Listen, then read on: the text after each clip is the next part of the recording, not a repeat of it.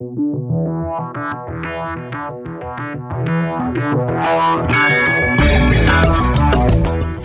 to another episode of Pat and the Fat Man, where we like to talk about movies, sports, and whatever else we feel like. I'm Pat. I'm the Fat Man. And today we're coming at you with part 2 of our discussion of the cult classic movie, The Big Lebowski. Yep. I believe last we left off, we were entering the throne room of the Big Lebowski. It was more like a sitting room with a fireplace. Yeah, the opera music blaring, the fire going, the Big Lebowski sitting there staring into the fire. No other light in the room except that coming from the fire. He's got this whole tray of different alcohols sitting within arm's reach. He's in seclusion in the West Wing. It's very somber and dramatic opera music playing. I like that sort of overhanded reference to the West Wing from Beauty and the Beast. There. You know, and he's asking the dude, he goes, what makes a man? And throughout this whole movie, he just kind of seems like, to no surprise, that the dude is just kind of like out of it. Because the rich Lebowski calls Mr. Lebowski, and he tries to correct him, and he's like, what did you say? He's like, I don't know, sir. He just moves on, It just, like, whatever is going on in the dude's head just doesn't stop. Like, he doesn't go backwards. Yeah, just keeps moving on. I love, like, almost immediately he sits down and he starts to light up. Yep. The rich Lebowski is just like, what makes a man? Is being prepared to do the right thing, at the right time? And dude's just trying to smoke up. Well, I love the dude's response. Like, what makes a man? And he's like, I don't know, sir. The pair of testicles. Yeah, a pair of testicles, that's right. You can't get any more stoner response to that question. That's from a great 60s, era of love track. How many roads can a man walk down before you can call him a man? Kind of a hippie thing, and it's such a great response to that question. What makes a man a man? A pair of testicles? And the rich Lebowski just still holds himself just holier than thou. Goes, oh, you're making fun of me, but perhaps you're right. It's so funny. And you can see he's crying. Right, and then while he's like crying, the dude asks him, "Do you mind if I light up a J?" Do you mind if I light up a J? It's great because it's such a...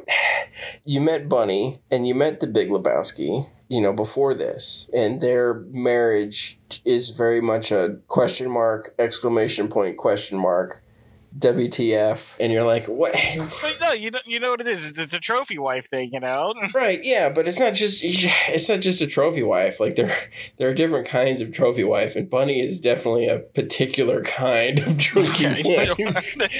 The question spawns from there is, like, why is he so distraught? Like, this, it seems like out of whack, like the emotional response coming in here. Like, it doesn't make a whole lot of sense in general, especially with what we're about to hear happened. Like, I guess we haven't heard yet what happened, but going into this is sort of like, kind of like turning your head, like, really? Really? This guy who we saw, who was just a pissed off, angry guy? Obviously, he's a guy who's putting on a bravado, that he's trying to overcompensate for the fact that he's a disabled rich person. Because he's disabled, he feels inferior, but he's like, but I have money, so that makes me superior, and I'm just going to act superior. Yeah. In the next part coming up, he goes, are you surprised at my tears, sir? And dude's like, what? He's like, great men cry, sir. Strong men also cry. Strong men also cry. Like, again, he's trying to make himself superior regardless of the situation. Yeah. That holier than thou kind of thing, because now he could say that not only did he cry for what we're about to find out, but that he's also showing himself to be a man, still masculine. Yeah. Strong men also cry. Which is true. And then there's Brent pretending to be sad and whatnot. Yeah. And Brent's performance is amazing. He's got that. It's just sort of that, like, that dog's, sort of instinct. My master is sad, so I'm sad too. Kind of yes. He captures it so perfectly, and that's sort of Brent's role in all this is to sort of project what the Big Lebowski's emotional state is in a dog kind of a way. So, and he does a fantastic job of it. And so the Brent, steps forward with like a flat board with a note on it, and it's one of those crude ransom notes made out of like magazine clippings, And the dude's reading it off. We have Bunny gather $1 million in unmarked, non-sequential bills, instructions, no funny stuff. So he's just reading it off, and the Big Lebowski's like, written by men who would seek to destroy me, or unable to achieve on a level field of play. Yeah. Which is also funny because you're just like, but you definitely wouldn't play on a level field. Yeah. The dude's like, that's a bummer, man. I love his response. Oh, that's a bummer, man. So there's where it kind of gets to the weird part. He reads the note, and then the Big Lebowski goes, all right, Brent will fill you in. Get out of here, Yeah. Brent will fill you in on the details. And there's kind of a surprised look on the dude's face. He's like, well, where are we going now? Right. Of course, at this point, he's got half a joint in him. So. Right. And then, they leave the room, close the door, and Brent's like, oh, Mr. Lebowski's going to pay you handsomely to be courier, Dude's like, well, why me, man? He goes, well, these might be the same people that soiled your rug. And the dude goes, yeah. I mean, these guys might be the rug pissers? And he's like, well, we just don't know, dude. We just don't know, dude. What's so embarrassed about that is that Brant is the one that calls him the dude. Dude, yeah. And the funny part is, like, this is a completely legitimate thing. Like, you would actually want somebody like the dude who is in that position to be able to identify these people, to possibly give a positive identification. You would want something like that. So this is all very legitimate. Like, this is, yeah, you would totally use the dude for this purpose. And just the Brent's response, well, we just don't know, dude. It's like, and then this next part is just kind of funny the way the English works. He goes, and you're in a unique position to confirm or disconfirm that suspicion. Yeah. It's like, disconfirm, eh? Disconfirm. That's the word we're going to form. Okay. All right. And so he's like, here's a beeper. We'll call you when they give us instructions. Actually, he doesn't even give him the beeper then. He just says, we'll let you know. Before we move on, the last scene, in my opinion, topped the scene before it on ridiculousness, right? That's how I pitch this movie. It just keeps getting more ridiculous. Yes. And the part of it that to me is ridiculous, the big piece of it is the juxtaposition between what we know about the Big Lebowski and his relationship with his wife coming into this, and then this emotional response to her kidnapping, combined with the dude being brought into it and him being high for most of the conversation. And then the final conversation with Brent, and you realize, oh wait, no, this is actually like a legitimate plan. So the ridiculousness of that comes in with the fact that even though every piece and part of this scene is over the top in some amount of way, like, it all makes sense somehow. And you walk away from that going, well, that was massively over dramatic. There's no way they're going to pull off some sort of over dramatism beyond that. And then we move on to the Jesus. Well, we don't know it's the Jesus yet, but yes. So it starts Flash. You can tell from the blurred background, you're back in the bowling alley. You just tell, and it's a close up of a leg. You pretty much guess it's a man's leg, but it's in a purple pants. And as it scrolls down to purple socks and purple bowling shoes. And the guy's fixing up the socks, and he's got like 3 fingers on it, and he's got something on his other hand, and he's just pulling up the socks, and it just goes right up his whole ensemble, and it's just nothing but straight purple. Purple with some stripes. You hear the music starts to come in. Yes, it's a Spanish guitar. Yeah. It's just, you see that the hand that was pulling up the socks now going over the if you've ever been to a bowling alley, you know that the ball return's got like a little air vent on it. He's cooling his hand off in that. And if you look real close, he's got 3 rings on. We could assume that these are like championship rings of some kind, probably from bowling. You know, that's probably the assumption. You know, these guys, you know, if they win big, they always wear their trophies on them. And his pinky is colored red, like the pinky nail is painted red.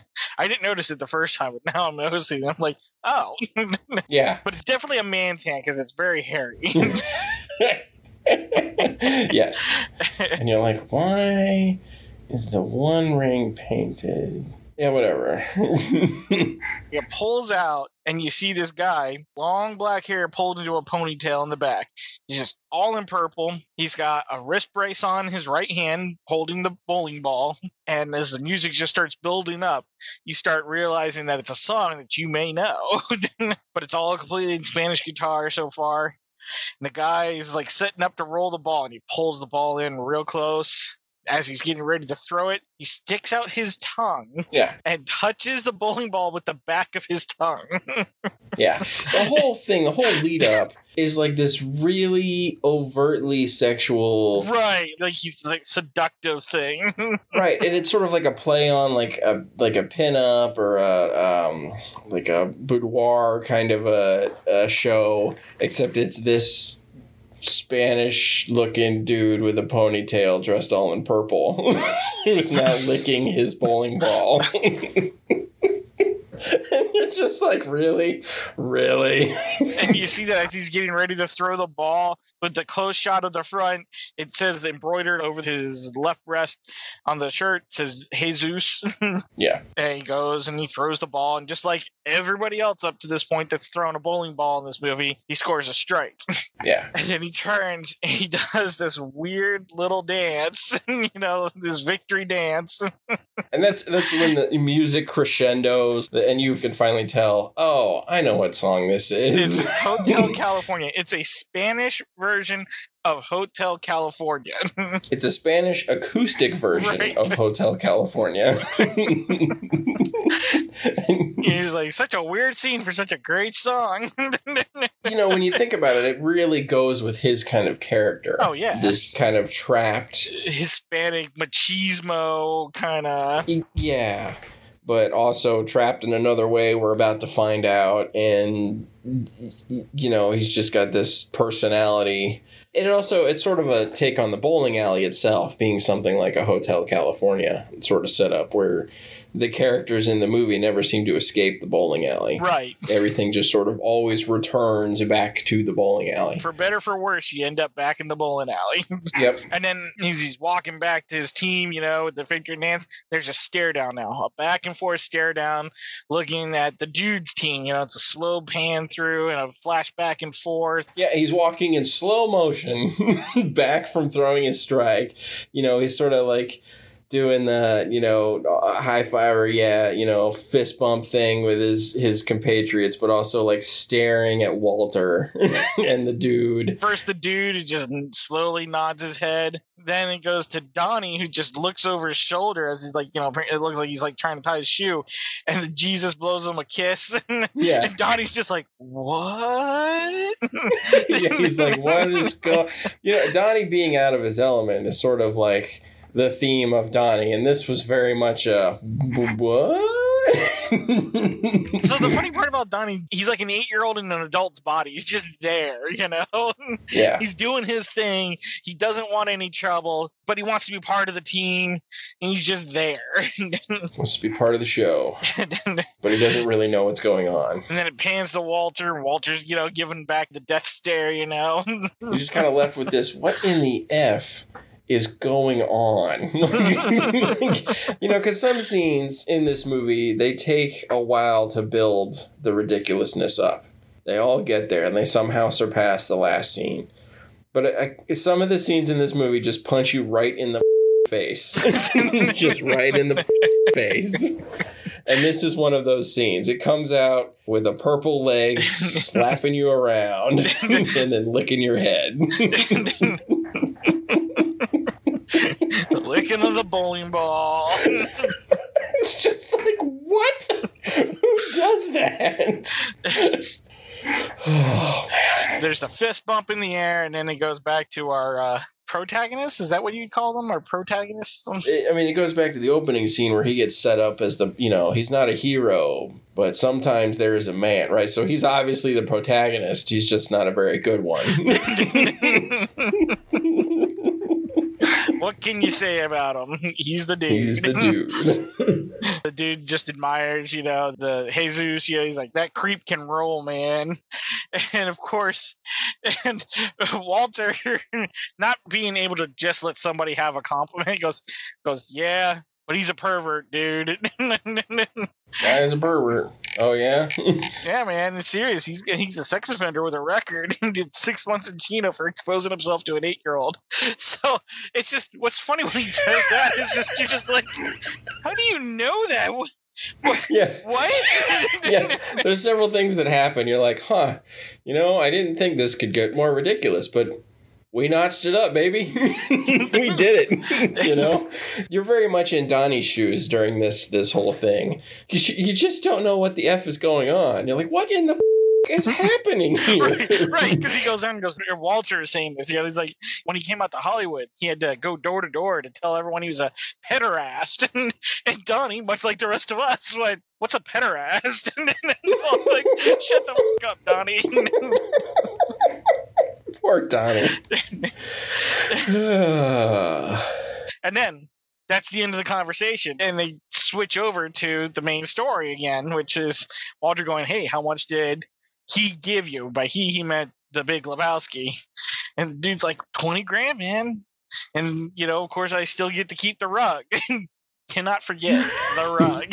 The rug. The whole thing that sort of spurs this story onward and somehow continues to spurn it onward into other tracks. And we're not going to see those until a little bit. But the rug really ties the movie together. That's all I'm saying. And he's like, yeah, man, he gave me this beeper. So this is where the beeper comes in. And said, whenever the guys call, they're going to beep me and tell me where to go. And of course, Walter, because what the dude's talking about doesn't pertain to Walter or anything that Walter particularly cares about in this moment, goes, well, what happens if it's during a game? The dude's like, well, I told him, man. I told him if I couldn't do it if it was during league play. So I love that nothing's more important than the bowling league. It's not like the dude skips a beat or like, Walter, this is more important or anything. No, he has a ready answer. Oh, no, I already told him. Bowling is more important than this guy's wife who's been kidnapped. I respect that. Because I, for one, love bowling. And you know what? If I was in that situation and I could say that without blinking an eye, I'd feel like the man at that moment. If I thought that 20 grand in a rug was less important than bowling, I mean, I'd Hey, That's man. it. I've made it. I've made it. That's it. I've made it. I have found my center. I have achieved oneness with the universe.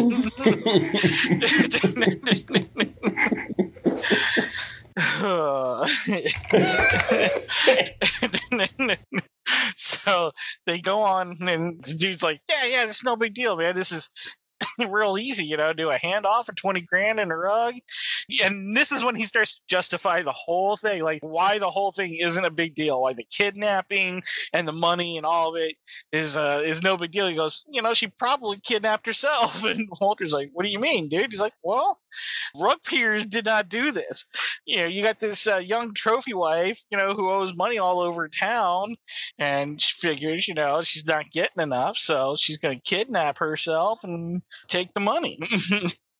And it's at this point is when Walter suddenly feels like he's got a reason to be involved because he makes him superior. He's like that. Yeah.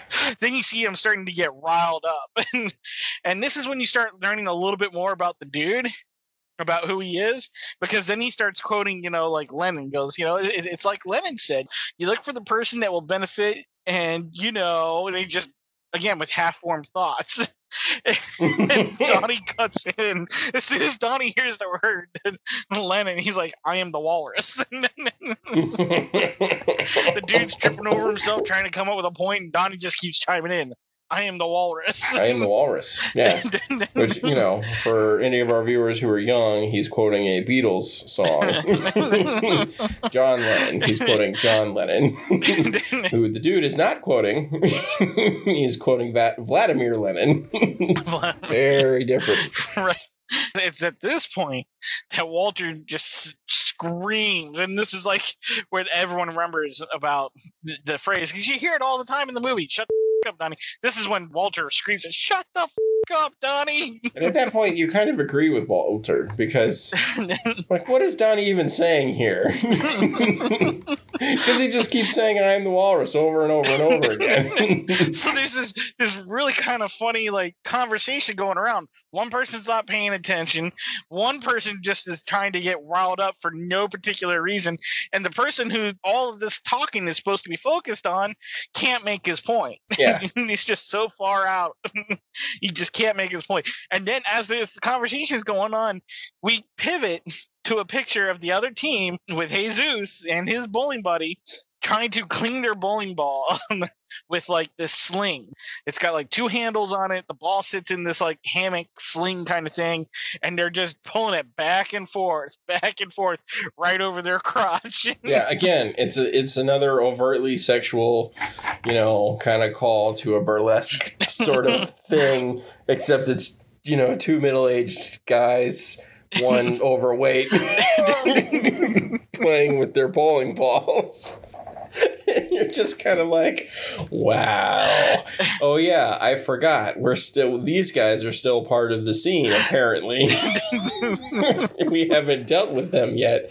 Also, something we skipped was they showed Jesus going door to door on a couple, or to one door, right? Well, you went to the one door. There's a big guy there. Yeah, when Walter mentions it. And it's funny because it's a very different version of that character we see. He's kind of he's sort of wearing, slacks and a normal-ish shirt. Right. And he's sort of scared looking, which, makes sense. If I had to go door to door to tell people I was a sex offender, I'd be scared too.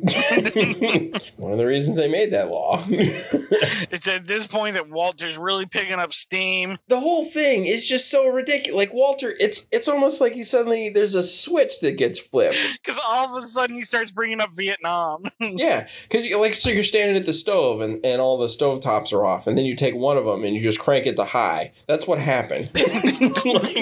And it's not electric, it's a gas burner, so it's on fire. And he starts going on about, I didn't watch my buddies dying face down in the mud. Down in the mud. I mean, I get it, but... And the dude's like, hey man, this has nothing to do with Vietnam. And Walter's like, well, I'm not talking about a literal connection. It's like, there's no connection to Vietnam.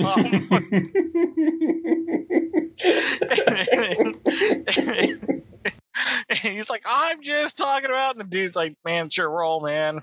It's your role. Just go bowl, man. Just go bowl. And it's at this point we see Jesus come around to talk to our protagonist here. First words out of his mouth, are you ready to get man? And he's like, I see you guys rolled your way to the semis. Mio's Dio, you're gonna Liam and I are gonna or Liam and me, he says. Yeah. We're gonna you up. Yeah, and all the time he's gyrating his hips. Right. That's his gesticulation. He's not using his hands, he's using his hips to talk. Thrusted in the direction of the problem. Yes. Tough man. And so comes in another great line from this movie. Pretty quintessential, pretty much sums up the dude and who he is. And he says, he goes, yeah, well, that's just your opinion, man. Your opinion, man. It's a great line I've used to diffuse situations before. It's like, I understand you're all riled up and everything, but it's just your opinion, man. It's just so laid back. And now he starts to call out Walter. He's like, you pull any of that crazy gun stuff with us and take out your gun, I'm going to take your gun away from you, shove it up your and pull the trigger until I hear it go click. Yeah. Walter's just looking nonplussed, and the dude goes, Jesus. Yeah. That's when he just goes, you said it, man. Nobody with the Jesus. The whole time you're like, nobody talks like this. People don't talk like this. What is going on? This is a shot of our protagonist with the look of what the fuck on their face. Like of all the craziness that's gone on, these people are perplexed about what just happened, just like the rest of us. Yeah, the dude has now joined Donny and the rest of the audience in the what in the hell is going on? Whereas Walter, it's like, I am now in my element. Now we move on to the next scene. I think at this point, here's the thing. Every time we go into the next scene, we're going to introduce those scenes by saying, guess what? It gets weirder because it's going to get weirder. It gets more ridiculous somehow. And coming out of that scene, you're like, okay, Surely that was the high water mark. It's not. Don't call me Shirley. I mean, we literally had a guy constantly insinuating that he was having sex with his bowling ball. Tell another man that he was going to shove a gun up his and pull the trigger until it went click. That happened in the last scene. Surely this next scene cannot be more ridiculous. But it does. So we flash to the dude lying on the floor, lying on the rug that he stole, quote unquote, and he's got his Walkman on, and from what you can hear from the sound, it's the sound of a bowling alley. Just pins being knocked over, balls being thrown onto the alley. As you're hearing the sounds, it focuses on the cassette next to the Walkman, and it says Venice Beach League Playoffs 1987. And there's no commentary. It's just the sound of the bowling alley. And that's on side A. Side B says Bob. So he's just listening to the bowling alley. It's like meditation for him. Yeah. His eyes are closed, you're focused on his face, and then he opens them, and then you're looking up, and what do you see? A red-headed woman and two guys just wearing all denim. The woman looks to the Hispanic guy to her right. The guy leans over and just, bam, punches the dude right in the face. End scene. No words, not just, wham! And you're just like, okay, what did I just witness? I witnessed a middle-aged man laying on his rug in the middle of a room, listening to a bowling alley, and then getting punched in the face by four people he did not hear come into his apartment. To signify just the punch is an explosion of fireworks. This is some of the best parts of the movie because they really do a great job with music. Yeah. What we hear as this part of the scene starts up is the song The Man in Me. So the punch rolls in, and I include both the punch and the dream sequence that follows part of the same scene.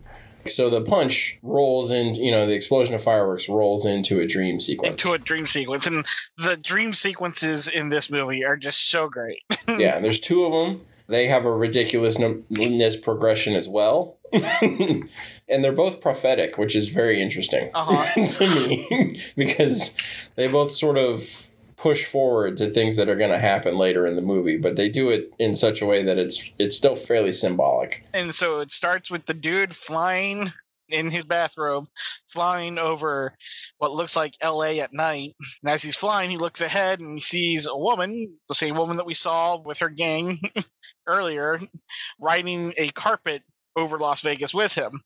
And the dude's got a big old smile on his face, and he's like trying to swim to catch up. She's just getting further away, and then the next thing you know, he's holding a bowling ball as he's flying. And then he just goes skyrocketing to the floor.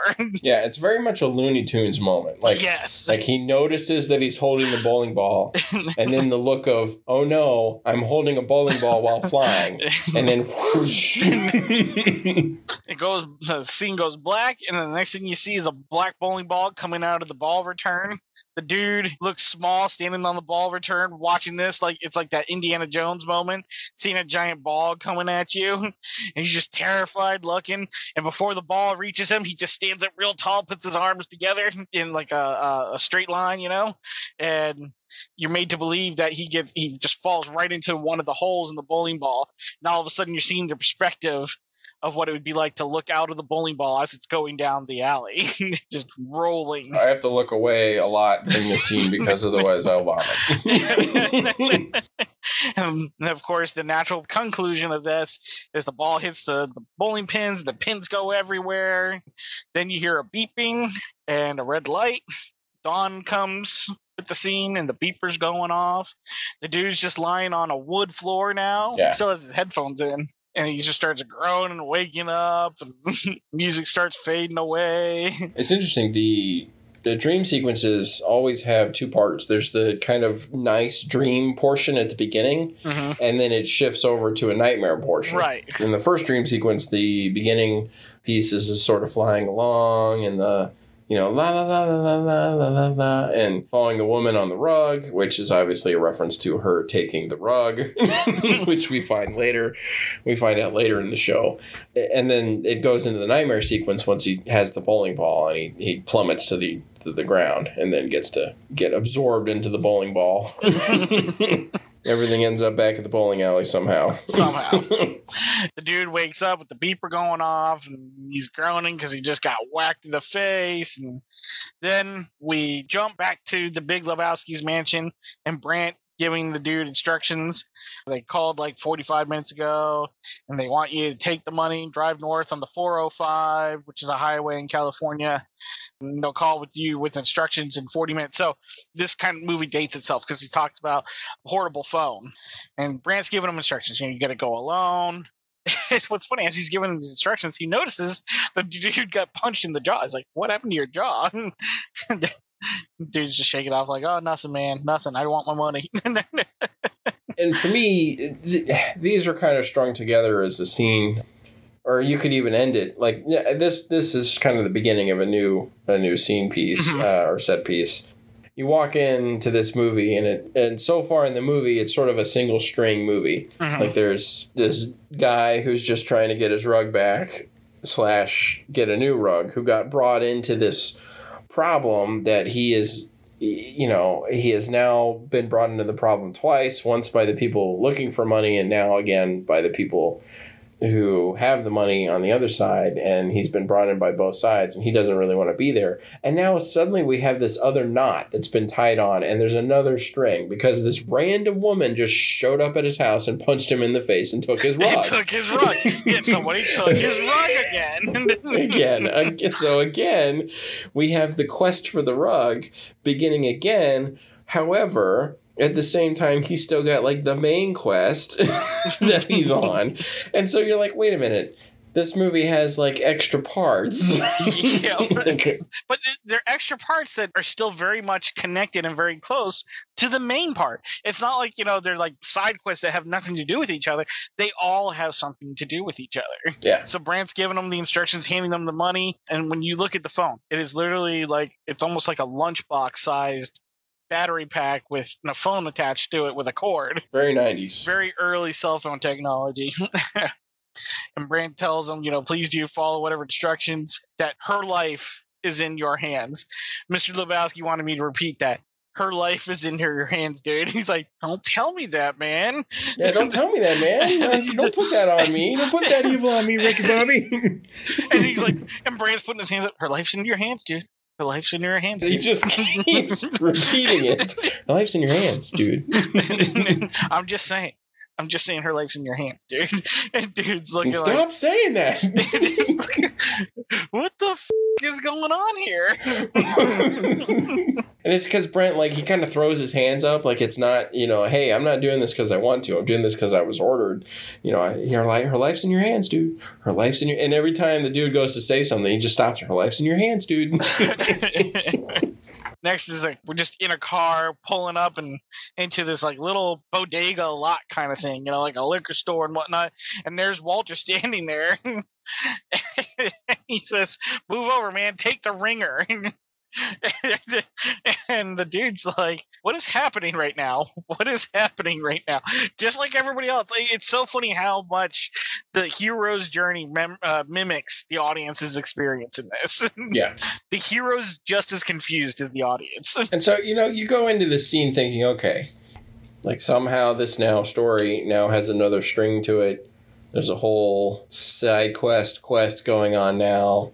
But this has got to be straightforward, right? Like, the dude's just going to go drop the money off, and we're all going to be okay here, and he's going to move on to figuring out where the rug is now with this other woman, right? There's this piece of the story is about to be wrapped up, and we're going to move on to the other thing. And then he stops and picks up Walter. And you know, just seeing how Walter is dressed, you're like, uh-oh, everything's about to go sideways, isn't it? I don't know about you, but when I saw this, I'm like, oh yeah, I've got a friend like that. The friend who invites himself into a situation because he thinks he's gonna solve this for everyone. And you're like, dude, there is no way this is gonna get better. This is only gonna get worse. Yeah. You are only gonna make this worse. Because even the dude's like, where are you going, man? And then he's like, take the ringer. Dude's like, what the hell are you talking about? Opens up this leather satchel and it's just full of dirty white underwear. It's like, what, Walter, what the hell is this? My dirty undies, dude. The laundry. The whites. It's like, thanks for going into detail. I appreciate it. And the dude's like, well, I'm sure there's a great reason why I'm looking at your underwear right now, but I don't understand. And he just keeps saying, well, the ringer's got to feel right. It can't be empty, man. He's like, what the hell are you talking about? He's like, well, I got to thinking, why settle for a measly 20 grand when we could have the full $1 million? And at this moment, if you're like me, you're just thinking, oh, this cannot go well. Yeah, you're like, oh no. Oh, no. Here we go. It's all gone sideways. And even the dude's like, what we, man? What we? When was there a we? Because the dude is walking out of that conversation with Brent with her life's in your hands ringing in his ear and the instruction, go alone, no funny stuff. And now he's sitting in a car with Walter, and Walter's driving. Right. And he's holding a ringer, which is very obviously funny stuff. And saying, we this and we that. He's like, what are you talking about, we, man? There's not supposed to be a we.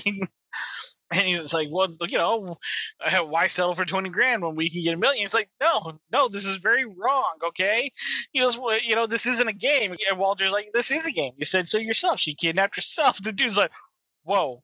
Wait a minute. I said I thought she kidnapped herself, okay? I don't know that for certain, and certainly I don't want to find out with you screwing things up. I love the dude's response to this because he's like, Walter, I was probably stoned and drunk while we were bowling when I said that.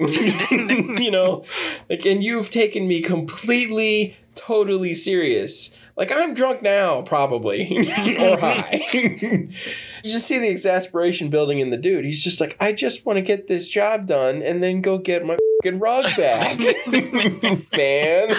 And it's at this point that the phone rings. And, of course, the dude picks up the phone, just, dude here. The voice over the phone goes, who is this? And just, like, exasperated. He's like, dude, this is the bag man.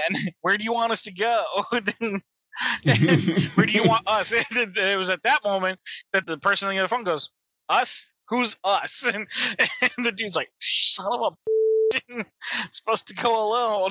I've already effed it up. I was right at the beginning of this, and I've already effed it up. Yeah, like, me and the driver, because I'm not going to hold the money and the phone and drive the car. Which is actually a somewhat valid response here. But it doesn't help the fact that Walter's in the driver's seat going, are you this up as loud as he can?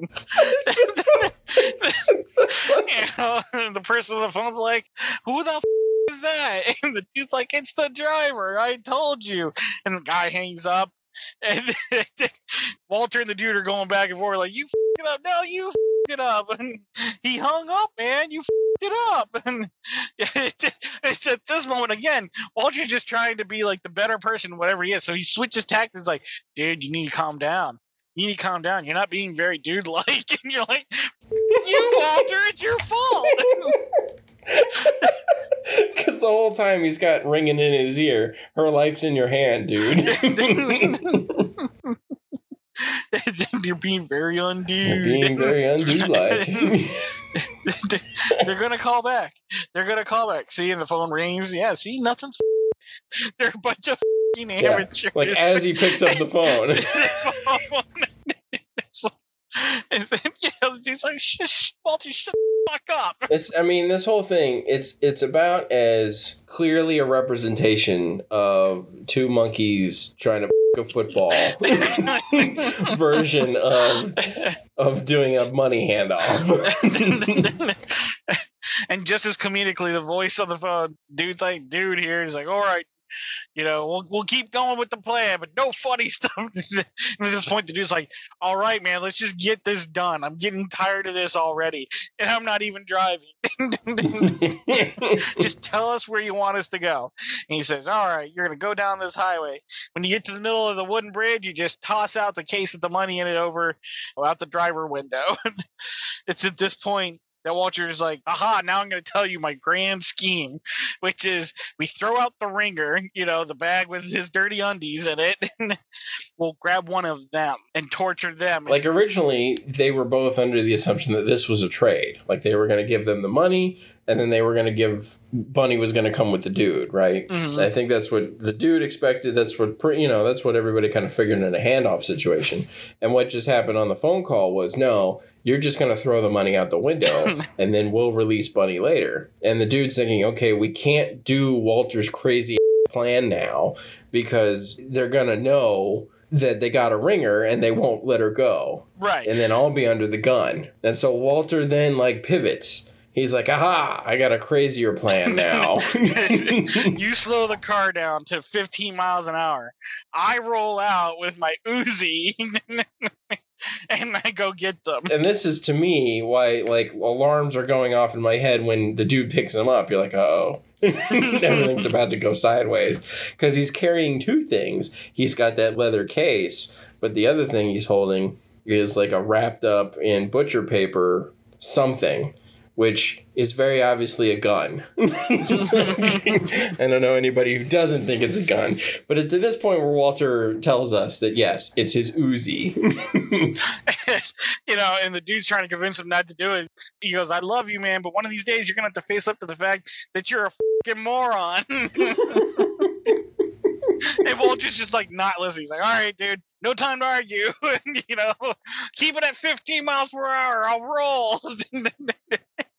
And he opens the door, throws himself out. And as he's throwing himself out of the car, Walter is, the package with his gun in it comes out of his hand and hits the ground hard and just starts spinning laterally while shooting. And it's funny because this goes, the ridiculous level is pretty ridiculous. The whole conversation, the argument, these are a bunch of amateurs while he's trying to talk to them on the phone. As hard as they look like they're trying to screw this thing up, it's fairly decent level of ridiculousness. And then Walter's plan, he tells the dude his plan and then immediately puts it into action. And you're just kind of okay. It was like somebody kicked the rock down a very steep hill and all of a sudden it's spinning out of control. So that's just where we're at. And then as the gun's going off, it's shooting the back of the car, hits a tail light, hits a tire, and the car just slams into an electric pole. Yeah. Before Walter gets out of the car, he throws the ringer out of the window. And then he tells the dude to slow down, opens the door, and then rolls out. and the dude's he can't control the car, so he crashes into that light pole. And then he gets out with them, and he's yelling at him. He's like, hey, I got the money right here. But of course, you start to hear a bunch of motorcycles rev up. You see them just taking off down the road. Walter's limping, getting up, limping. And him and the dude are watching the motorbikes go off in the distance.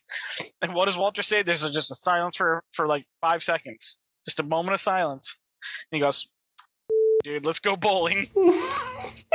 and there's, because this whole, in Walter's plan, I don't think we talked about Walter's plan. His pivot plan was, I'm going to roll out, and then I'm going to grab one of them, while they're getting the money, the bag, and we're going to hold one of them hostage so they give us money. Right. And obviously, Walter injures himself getting out of the car.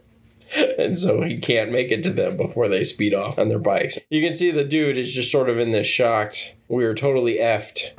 And Walter's just staring like he's got this like kind of blank look on his face and it's, bleep it. Let's go bowling.